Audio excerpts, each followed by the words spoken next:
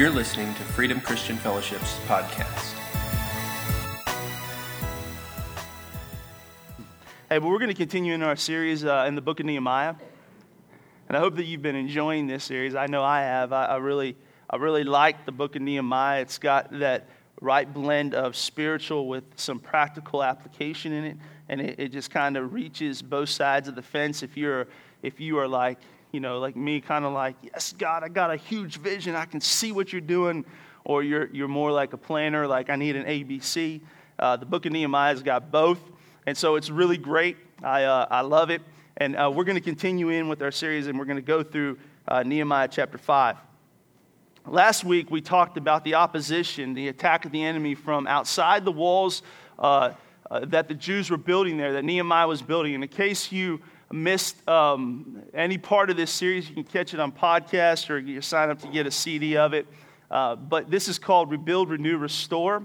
And really, Nehemiah is God's blueprint. I believe it's God's blueprint on how we are going to reach a city, on how we've been called as the body of Christ to reach a city. And this is so important for us because here's the thing, is that our walk with God has got to get beyond us. And God knew that, listen, it is awesome to be in the presence of the Father. It is so good to be in the presence of the Father. We love it. We love soaking it up. We love absorbing it. But it is for a reason. It is for a reason. It's for a reason to fill us up, to bring us into the revelation of who we are, what we've been called to as sons and daughters. But it's also to carry that outside of us.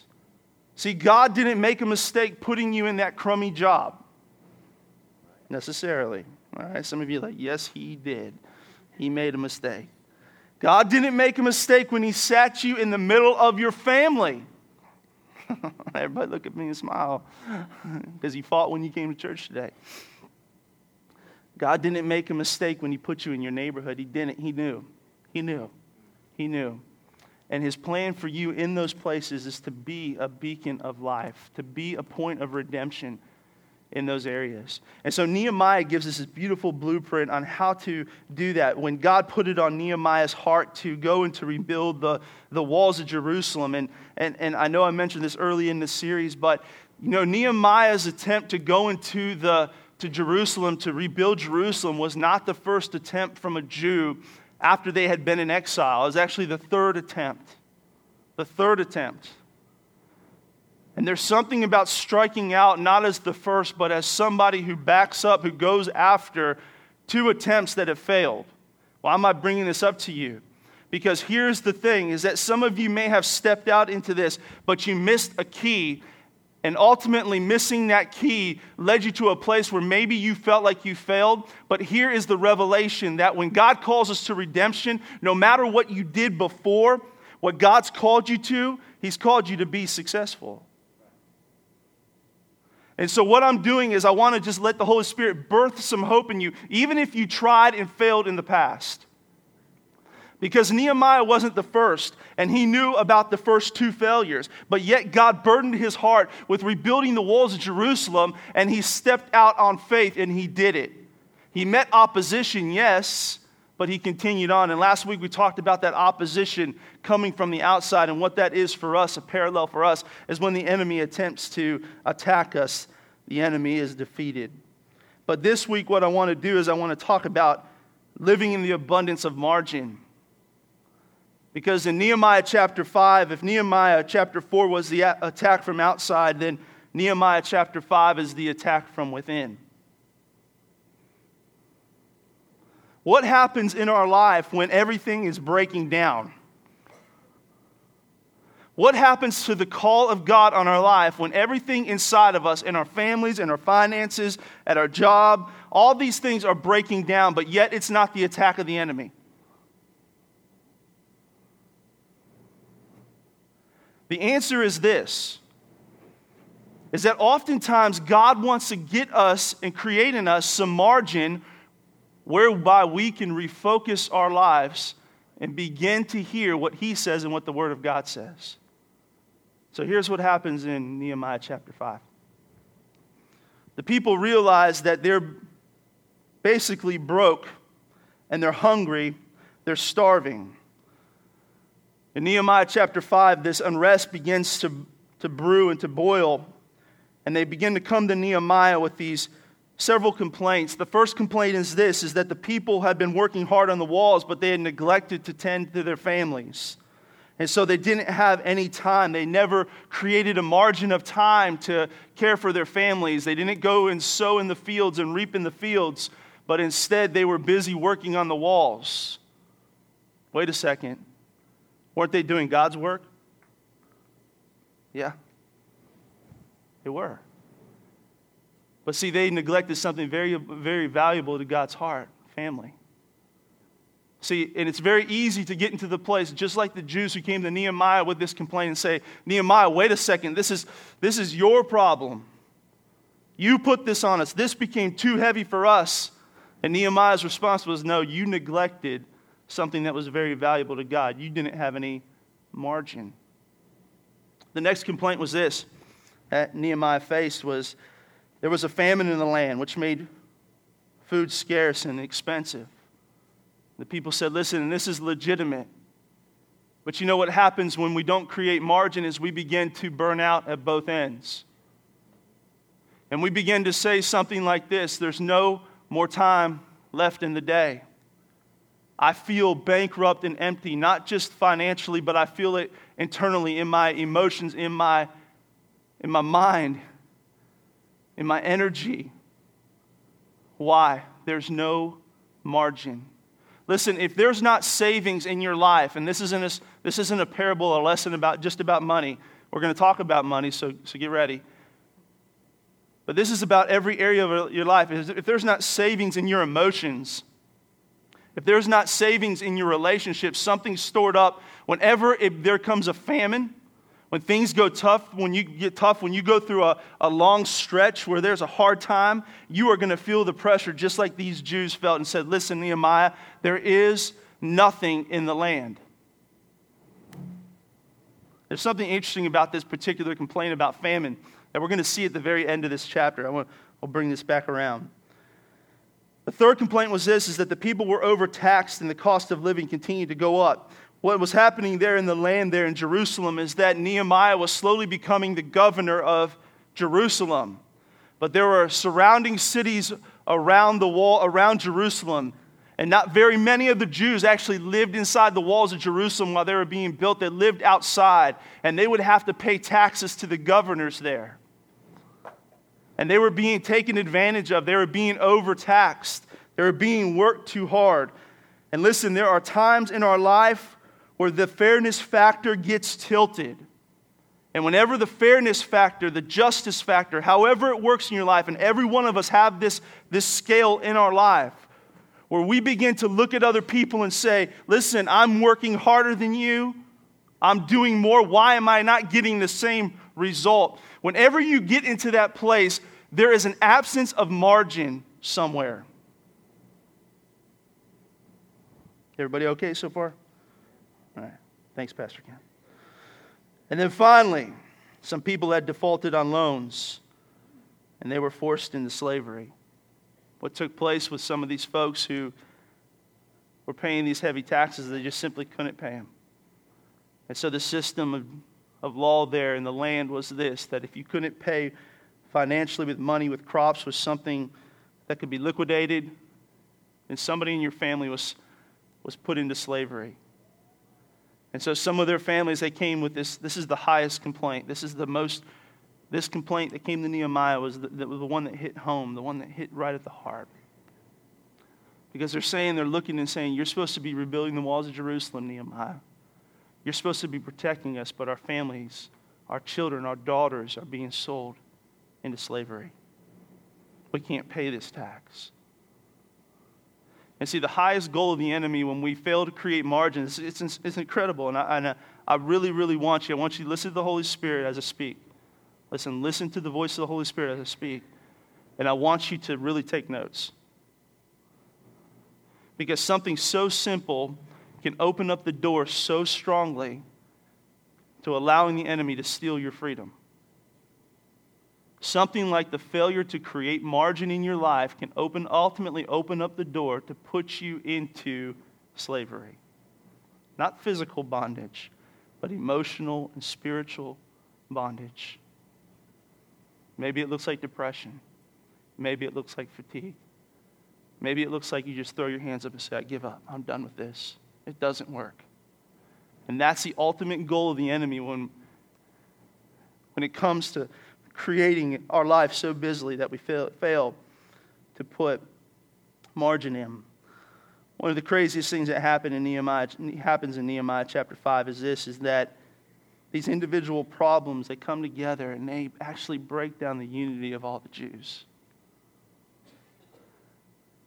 See, every one of you is so important to accomplishing the vision of this house. And let's extend it past that, if I can, for just a second. I know I really want to talk to you guys today, okay?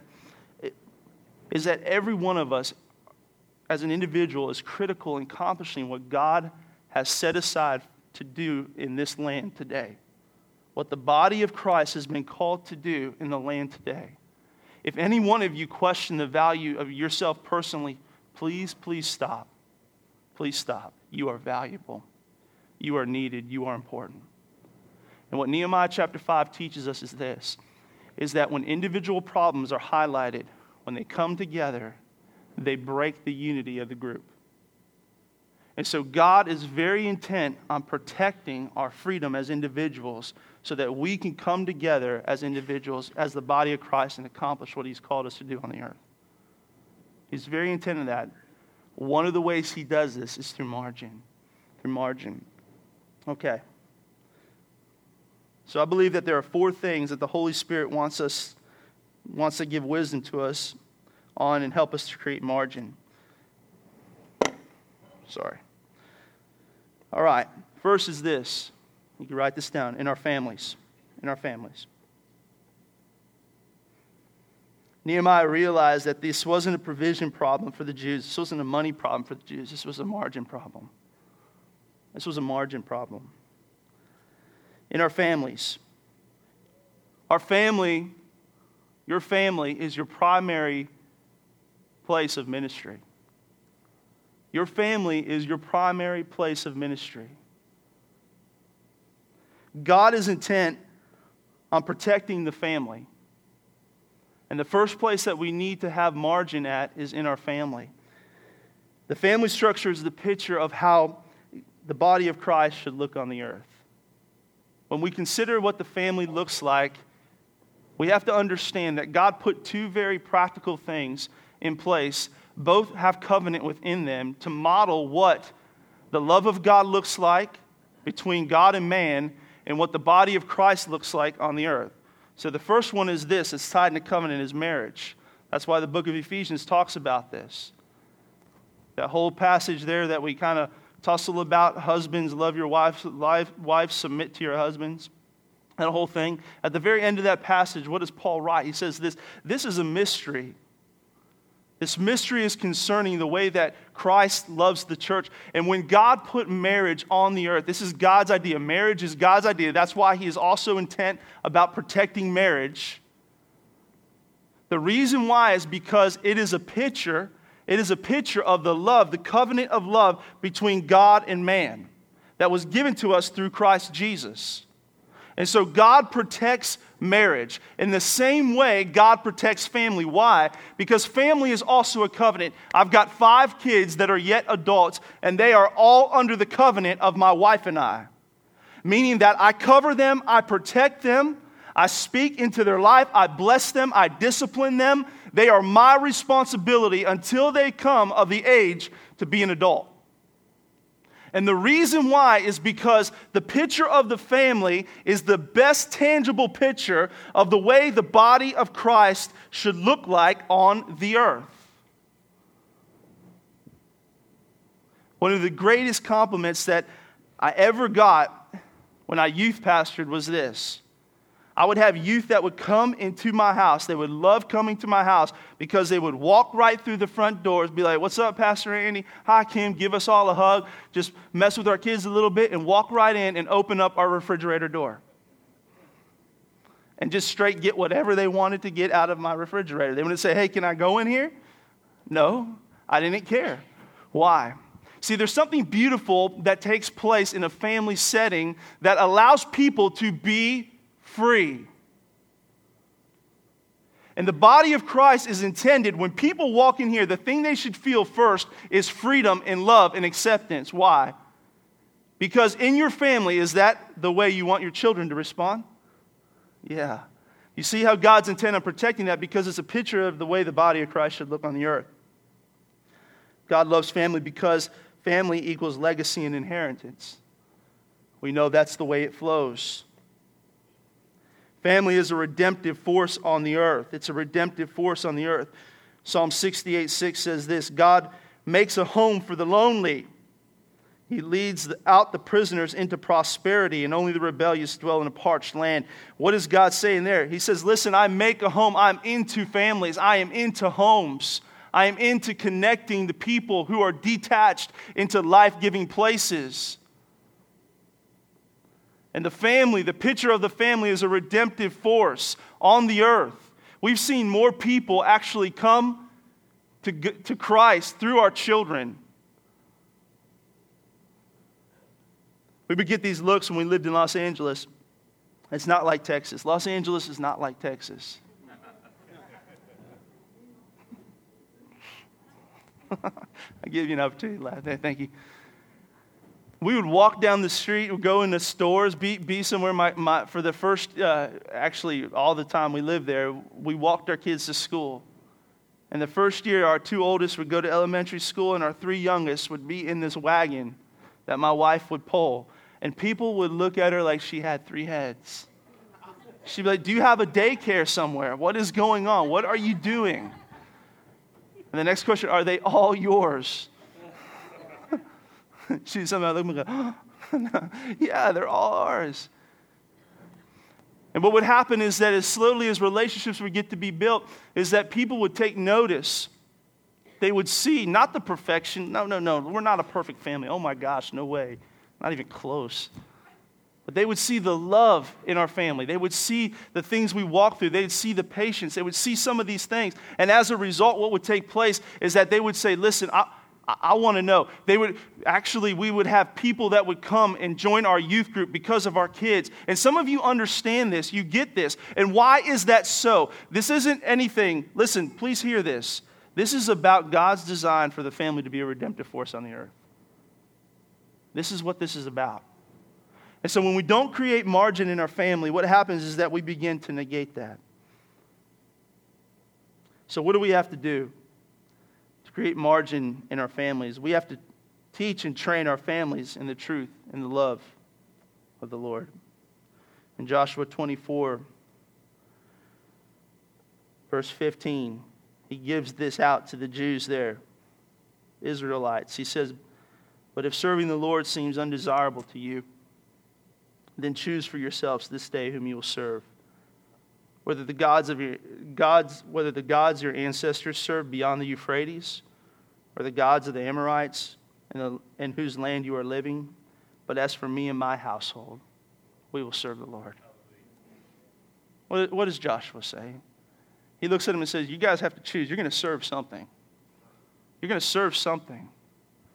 You're going to serve some kind of God. You're going to serve the God of activities. You're going to serve the God of recreation. You're going to serve the God of division. You're going to serve something.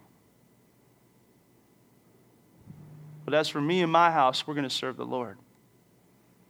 And it starts with this. Whenever we create margin, it comes when we make the decision to train our families in the truth and the love of the Lord. What this means is that as leaders in our homes, we teach our children how to pray and how to read the Word. We teach our children how to pray and how to read the Word. One of the most beautiful things I remember as a child is my mom teaching me how to pray. She taught me how to pray for healing. She taught me how to pray when I got a headache or when I got sick. What was she teaching me? Not words to recite, but the truth that we can go to the Father when we have a need, and He's the one that meets our needs. They taught me the value of the Word of God. They taught me how to get into the Word of God, how to read it, how to understand it from the love of the Father. Listen, And I don't want to put any kind of fear or any kind of condemnation, because some of you parents are starting your journey fresh right now also. And in the same way you would teach your kids, learn for yourself. Approach God as a loving Father. Approach Him as the one who knows you, who loves you, who can meet your needs. Approach the Word of God the same way. But moms and dads, it's our responsibility to train up our children in these things, to teach them the value of prayer and the Word, to teach them the value of being at church. Congratulations, all of you passed that test today. You're here. It's a joke. You can laugh at that one too. Why? Church attendance is not something we do out of tradition or necessity or because we want a badge on our spiritual sash. That's ridiculous. That's foolish. If you're here today for those reasons, don't come back next week. But if you understand the value of what it means when the saints come together and the power and the authority when we join together in worship and we sing in one accord of the greatness of our God, of the one who sets us free, when we join together in prayer, when we grow together in groups, when we do those things, then you need to be at church. Then you need to be at church. All right. We need to teach our children how to taste and see the goodness of God. We need to have a testimony of the goodness of God ready on our lips, ready to share, ready to direct our kids. My son recently hit me with something that tested every bit of this in my life. He hit me with the dynamic of a sports dilemma that he was facing with his soccer coach. He's not in here, is he? Good. Thanks, guys, back there. Free reign. He texted me before school let out and said, "Dad, I'm getting moved up and down. I've been practicing with varsity, I've been practicing with JV, and now I'm on the sophomore squad. I'm practicing with the sophomore squad." That's basically going from the top all the way down to the bottom. I don't know what my coach is doing. I don't know what's going on. I'm so mad. I'm so frustrated. My wife just reminded me I'm on a podcast. All right. That's great. And immediately in my parents' dads, come on with me, dads. Let's huddle up just real quick. Come on, dads. All right. We all been there, right? There was about to be a well-worded email written to that coach. To let you know something, don't you sit my son, number one. I stopped and I delete that text, go back. All right, patience. Pastor Ken, come pray for me, lay hands on me, let's go. I said, listen, this is a great opportunity. And immediately it's like the Holy Spirit said, what are you training your son for? Are you training your son to be the best soccer player in the world, or are you training your son to be a righteous, solid man of God? And I stopped and I said, son, listen, you play your best. You're an amazing athlete. You're gifted. You're better than I could ever be. Son, keep your head up, work hard, and God will honor your hard work. Listen, just parents, we've all been there, right?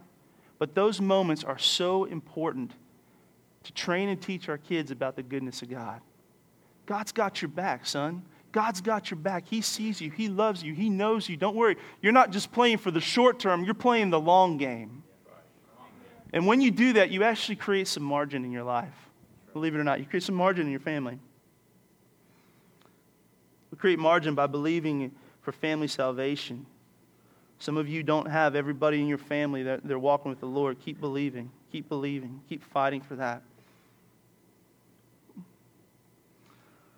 We do it by being present with our families, for our families. And today, listen, I had this conversation with my wife, and this is an odd message for me. And just thank you for letting me just talk to you guys today, okay? Because I began to tell my wife what I was preaching, and she, I was reminded, not by her, but by the Holy Spirit, that some of these I come up short on. If I can just be honest with you guys, so I'm not talking to you. We're just talking today.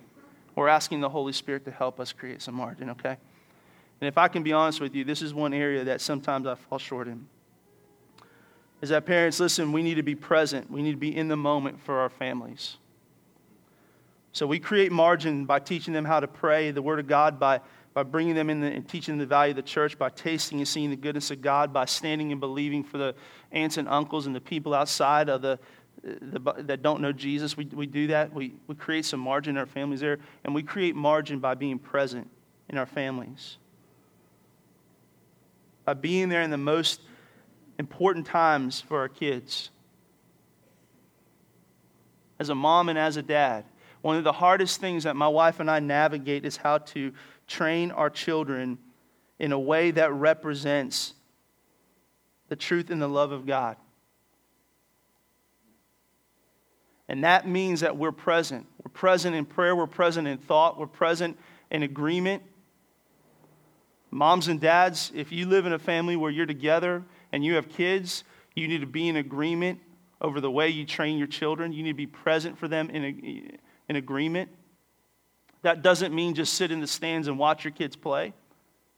That doesn't simply mean, and listen again, please, this is heavy on me. Because I know that if there's a place that I fall short in creating margin for my family, it's here. Don't just be physically in a room. Take the opportunity to let your kids know exactly how much you love them. Be present. Be present. Why? Because in doing so, you're creating margin. You're creating margin. Okay? All right. Let's keep going. Number 2, the second place that we need to create some margin is in our personal relationship with the Lord.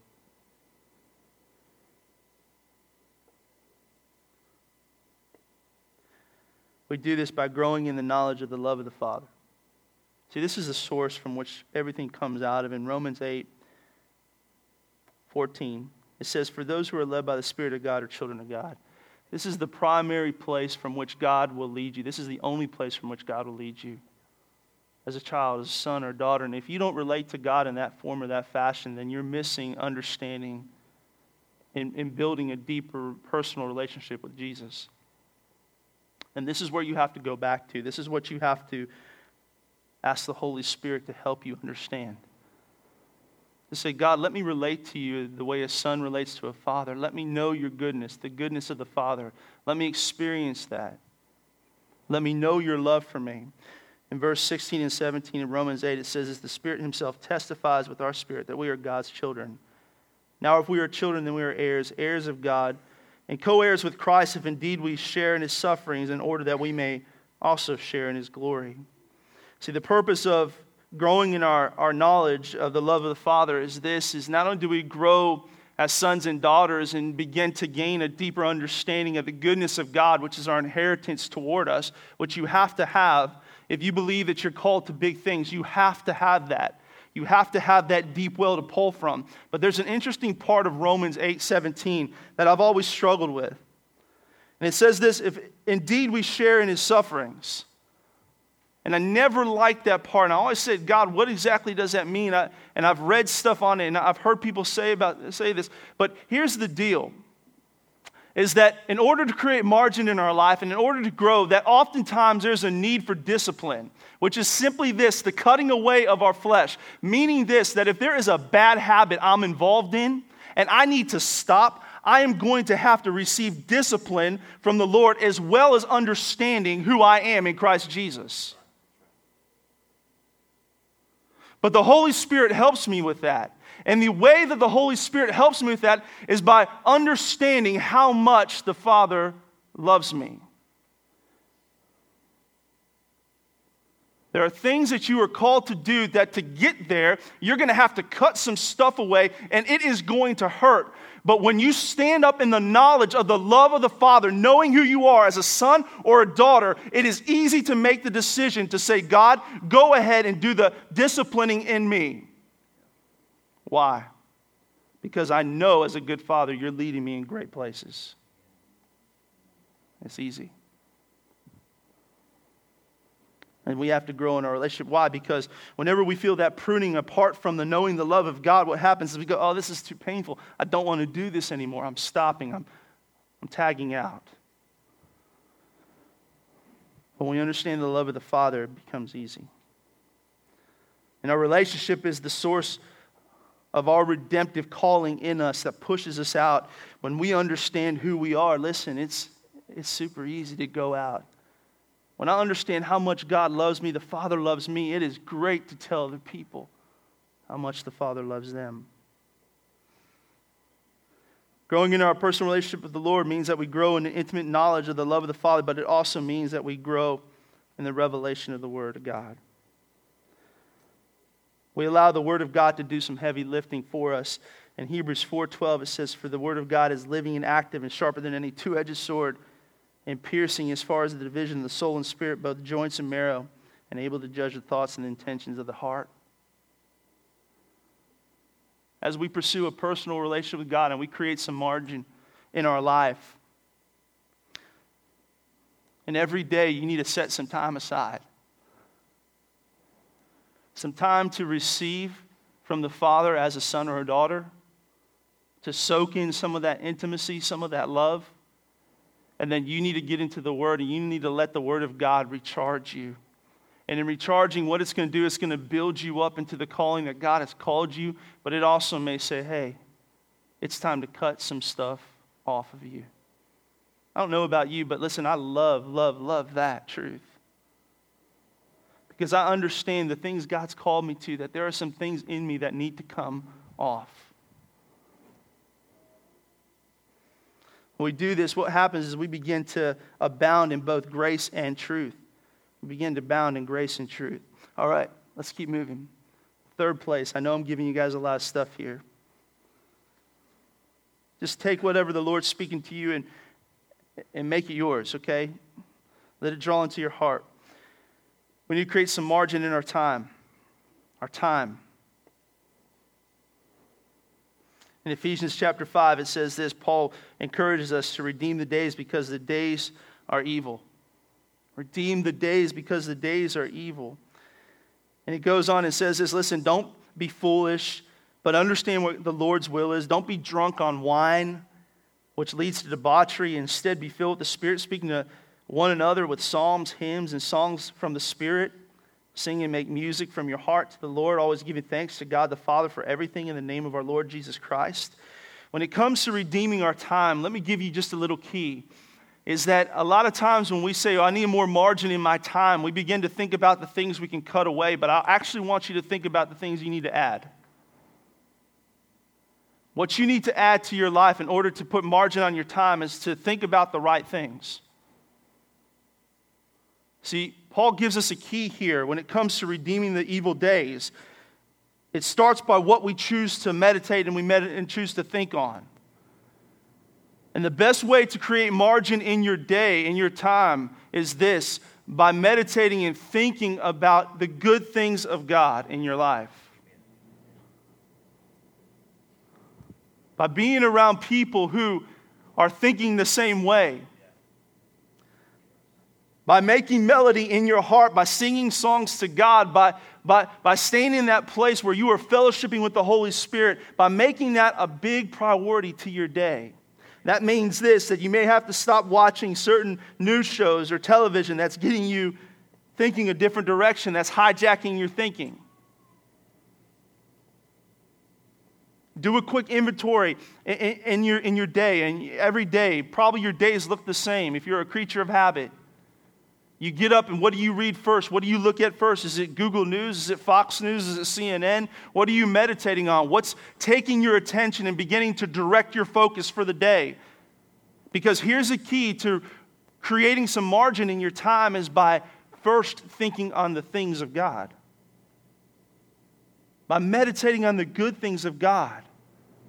Meditating on the blessings that He's put in your life. Begin to sing songs to the Lord. Lord, I praise you, I thank you, I worship you, are good. Just let a freestyle song come out of your mouth about the goodness of God. See what it does to your day. And Paul says this, listen, if you're going to redeem or put any margin in your time and redeem the evil days, you got to start by thinking on the things that are good. Stop thinking on the things that are bad. But there are purposes in our life that need to be redemptive, that need to be put back in order. Our money needs to be put in order. One of the ways that we redeem our time is by redeeming the purposes in our life. Money is a huge purpose in your life. You go to work for over 40 hours a week, some of you. You work overtime, more than 40 hours. Why? Not because they're high-fiving you on the way out and saying, "Atta boy," and patting you on the back, and you're like, "Thanks, boss, that's great." No check from me this week, thank you very much. No, you're like, you need that money. That's a purpose. That's why you go to work. But your money has to have a purpose. Otherwise, it will control your life. You'll work your whole life away. Did I ever tell you about my dad? Let me tell you about my dad real quick. I love my father. He's with the Lord. Here's my dad. He served over 23 years in the Army. He was a master sergeant in the Army. Amazing career in the Army. Worked in the EOD. Phenomenal. I love his stories. My dad, what's called TDY, went on tour 3 times when I was a child. I didn't see him between the years of basically 6 and 12 until he retired. I saw him for brief moments. He would pop in. And then my dad got another job. He got a day job. And because his day job wasn't enough, he decided for him and his best friend, they were going to get a job at Walmart assembling bicycles. That is not a lie. That is not an exaggeration. That's what my dad did. And then my mom got sick, and so he worked during the day, then he worked at night. And what happened to my dad was this. 2 months before my mom died, my dad had a stroke that disabled him. 6 months after my mom died, my dad was dead from a stroke. My dad loved Jesus. My dad went to church. My dad taught me about these things. My dad had 0 margin in his time. And he literally worked himself to death. Listen, your money has to serve a purpose. The way you create margin in your money is first by obeying God with your money, second by blessing others, and third by having a budget. Obey, bless, and budget. Obey God first with it. God, it's all yours anyway. Hey, if everything you earn is a blessing from God, enjoy work. Come on. Bless some folks. Bless people. Be a blesser. And then budget. What about your time? The priority of your time, the purpose of your time, family first, the things of God, work. Create a budget for your time. Your pursuits. What are the things that you're pursuing? Are they redemptive? Do they have a purpose behind them? Do they have a godly purpose behind them? And listen, I know this one's personal, so ask the Holy Spirit. Ask the Holy Spirit. Some of you can make deer hunting redemptive. But if deer hunting becomes possessive, stop it. Some of you can make sports redemptive. My brother-in-law is a great example of that. He coaches his kids. He coaches other kids. He uses that time to bless them.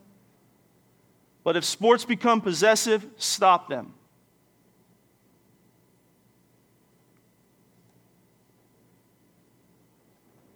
What are you spending your time doing? You can justify anything you want. But if it's not redemptive, ask the Holy Spirit to help you prioritize that. And then finally, and I'm going to close in this, Justin, come on up. We need to create some margin in our freedom. Let me explain this. Is that we have to continue living as free people. People who are free in Christ. In Galatians 5:1, Paul writes this and says, "It is for freedom that Christ has set us free. Stand firm then, and do not let yourself be yoked or burdened again by the yoke of slavery." Protect your freedom. The things that God gave you in 2015, protect them. The prophetic words that God gave you in 2015, 14, 13, 12, 01, 1995, protect them. Protect them. Protect your freedom. The things that God's teaching you, the ground that God's giving you in your marriage, with your children, protect it, protect it, protect it. Stand firm in the liberty and the freedom that Jesus Christ gave you. Stand firm in that. Don't go back to old thinking. Don't go back to old patterns. Don't go back to the works of the flesh. Don't go back there. Stand in the liberty and the freedom that Jesus gave you. Stand firm.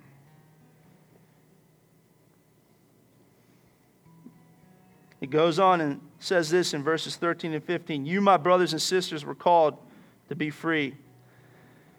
Don't use your freedom to indulge the flesh. Rather, serve one another humbly in love. For the entire law is fulfilled in this, keeping this one command, love your neighbor as yourself. If you bite and devour each other, watch out or you'll be destroyed by each other. One of the greatest things you can do to create margin in your freedom is by serving somebody.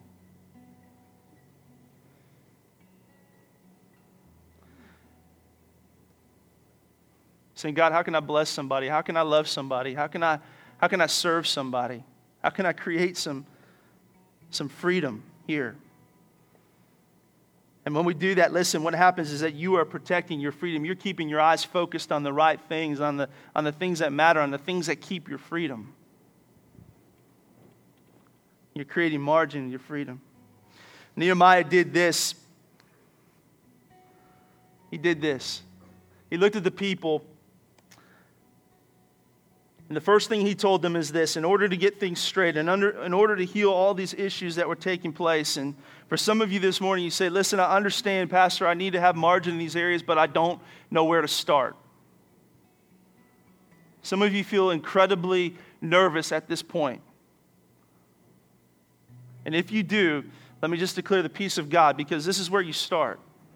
And this is what Nehemiah did, is he pulled the nobles aside, and he pulled the people, and he said, listen, the only way we're going to correct the problem, that we're going to get out of the yoke of slavery and away from famine and away from the mismanagement of our time and begin to sow in our fields while we build this wall, and we're called to be a redemptive force, is this: by fearing God first. In verse 9, he says, so I continue, what you're doing is not right. He's talking to the nobles. He's talking to the people that are taking advantage. He said, shouldn't you walk in the fear of our God to avoid the reproach of our Gentile enemies? Saying, listen, we're a different people.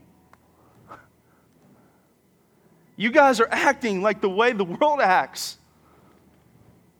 And the way you correct that is by fearing God.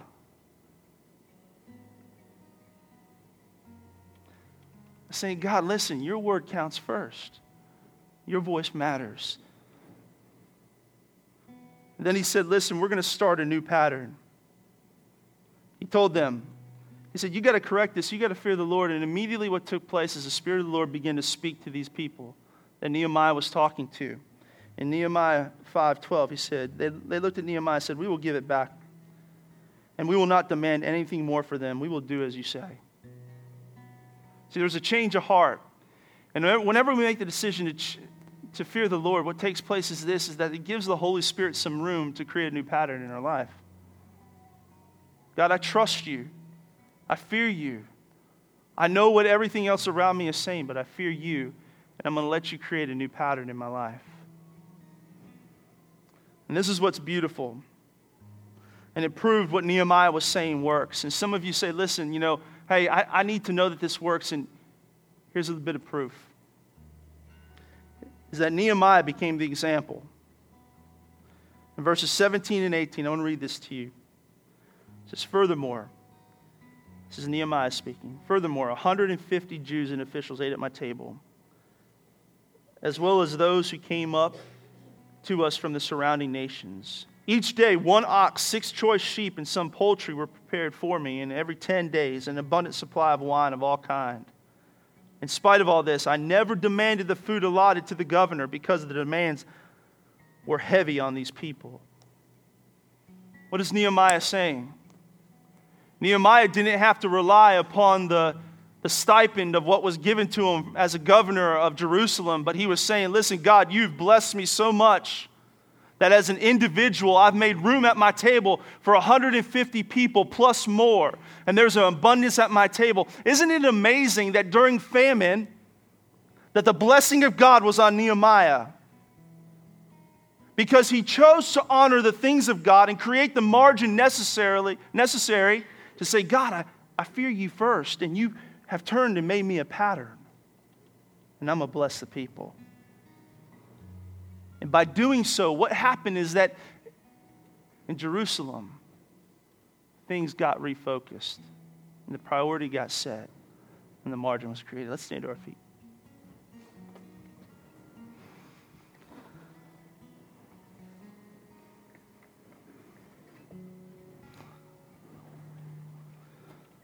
God's doing great things in every one of you this year. You're a redemptive force on the earth. I got to be honest with you, I didn't initially like this message because it really struck me, hit me right here. And what I want us to do this morning is this, I'm sorry for talking so long, but I believe the Lord really wanted to just give this to you today. Is I want us just to create an altar right where we stand. And you know exactly where you are. Some of you are trucking right along and you're saying, listen, I had a great 2015. I'm going to continue to honor the Lord. I'm going to see great things and keep going. Grab some folks around you, link arms with them, and keep trucking. Some of you say, listen, I was stuck. I'm stuck right now. I've got a pattern of terrible things.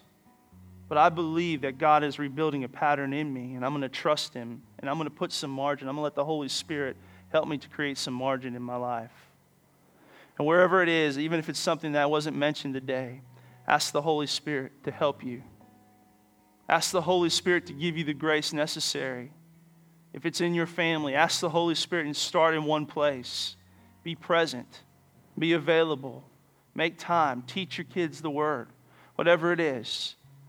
If it's in your time, begin to take and say, God, create some margin in my time. But let right here, right where you stand, be an altar. And say, God, in order for 2016 to be everything that you've called and put in me for it to be, I need to have margin. Let's pray. Father, I thank you for your word today. Lord, we receive your word right now in the name of Jesus. We take it on us. And Lord, in my own life, what I'm asking you for, God, is I'm asking you for some margin. Holy Spirit, I'm asking for your help because I know the things that you've called me, that you've called my family to, God, that you've called this house to. And so, Father, I'm asking you for some margin. I want to know you better. Lord, I want to walk with you in a deeper intimacy as a son, to know the love of the Father in a deeper way, and I want to be obedient to the Word of God like I've never been obedient before. Holy Spirit, help me. Holy Spirit, help me with my family. Help me to be present. Help me to show my kids how good you are and how much you love them, and to be a father who is loving. To be a husband who is loving to his wife. God, grow my family into everything that you've called my family to be. Let it be a redemptive force on this earth. Lord, draw the folks in my family who don't know you, have walked away from you, back to your love. You are the good Father. Lord, in my time, in my money, Lord, let me obey you first. And God, let me budget, Lord, and let me bless. Let me be a blessing.